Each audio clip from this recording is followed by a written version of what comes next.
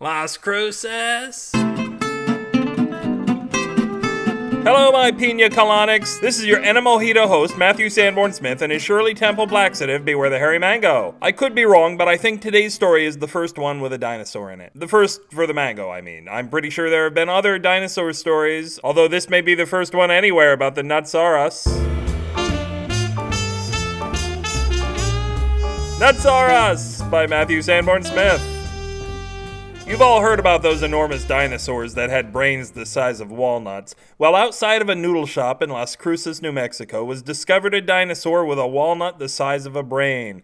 I should perhaps clarify, not a dinosaur-sized brain, because that would give us a walnut the size of a walnut. No, this was a walnut the size of a human brain. It was so impressive that people didn't say, "Hey, look, a dinosaur." They said, "Where'd you get that walnut?" To which the dinosaur would respond, "I grew it." "You can talk?" the people would ask. "With a brain your size?" "Oh, so now you're impressed," the dinosaur would say. "It's not the size of the brain, but the number of the synapses. I've had, 65 million years to work it out.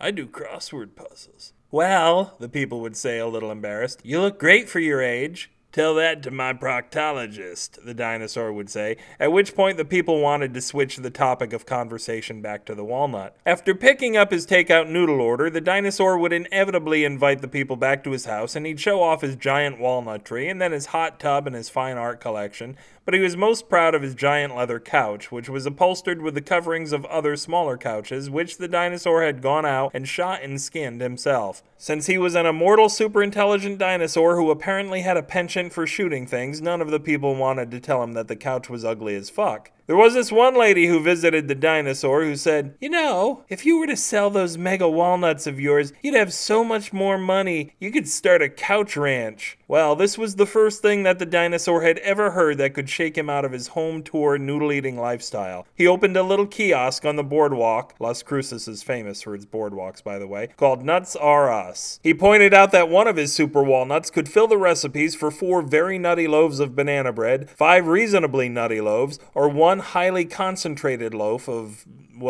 nut. This pitch was thoughtfully crafted to take advantage of the kiosk's location right outside of the Black Banana Company, which always drew a crowd of tourists who were expecting something very different. Soon the dinosaur was making so much money, he hired a guy to watch the kiosk as he cleared trees back home for his couch ranch. Unfortunately, among the trees he cleared for the project was his giant walnut tree. Apparently there was a limit to the number of synapses you could fit into a walnut-sized brain, and he'd used all of them on his nut pitch. Soon he was eating noodles because he had to, not because he wanted to. He spent the rest of his days playing the song Desperado on his great grand piano and staring out at his cleared land, dreaming of rounding up sofas and starting a football team called the Dallas Couch Boys.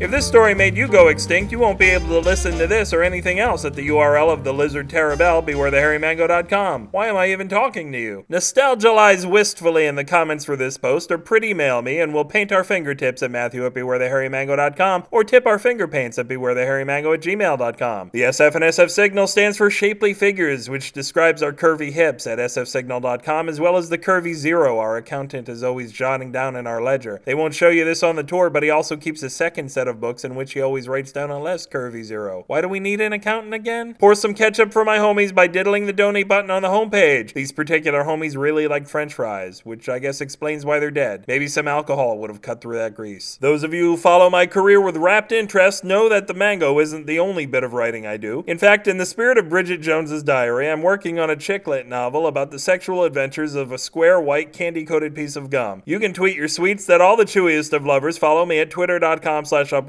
though I should warn you, the mango and I prefer fruit-flavored. This podcast tears off your crust and dips it in marinara sauce, or maybe sometimes a little garlic-infused oily hair of the dog that bit the hand that feeds a cold day in hell is for children should be seen and not heard. No evil. Creative Commons Attribution, Non-Commercial, Share Alike 3.0 imported licenses. Until my cakes stop crabbing, this will be another Matthew Sanborn Smith reminding you that yesterday is also another day. No one ever gives it any credit, aside from Paul McCartney. Good night.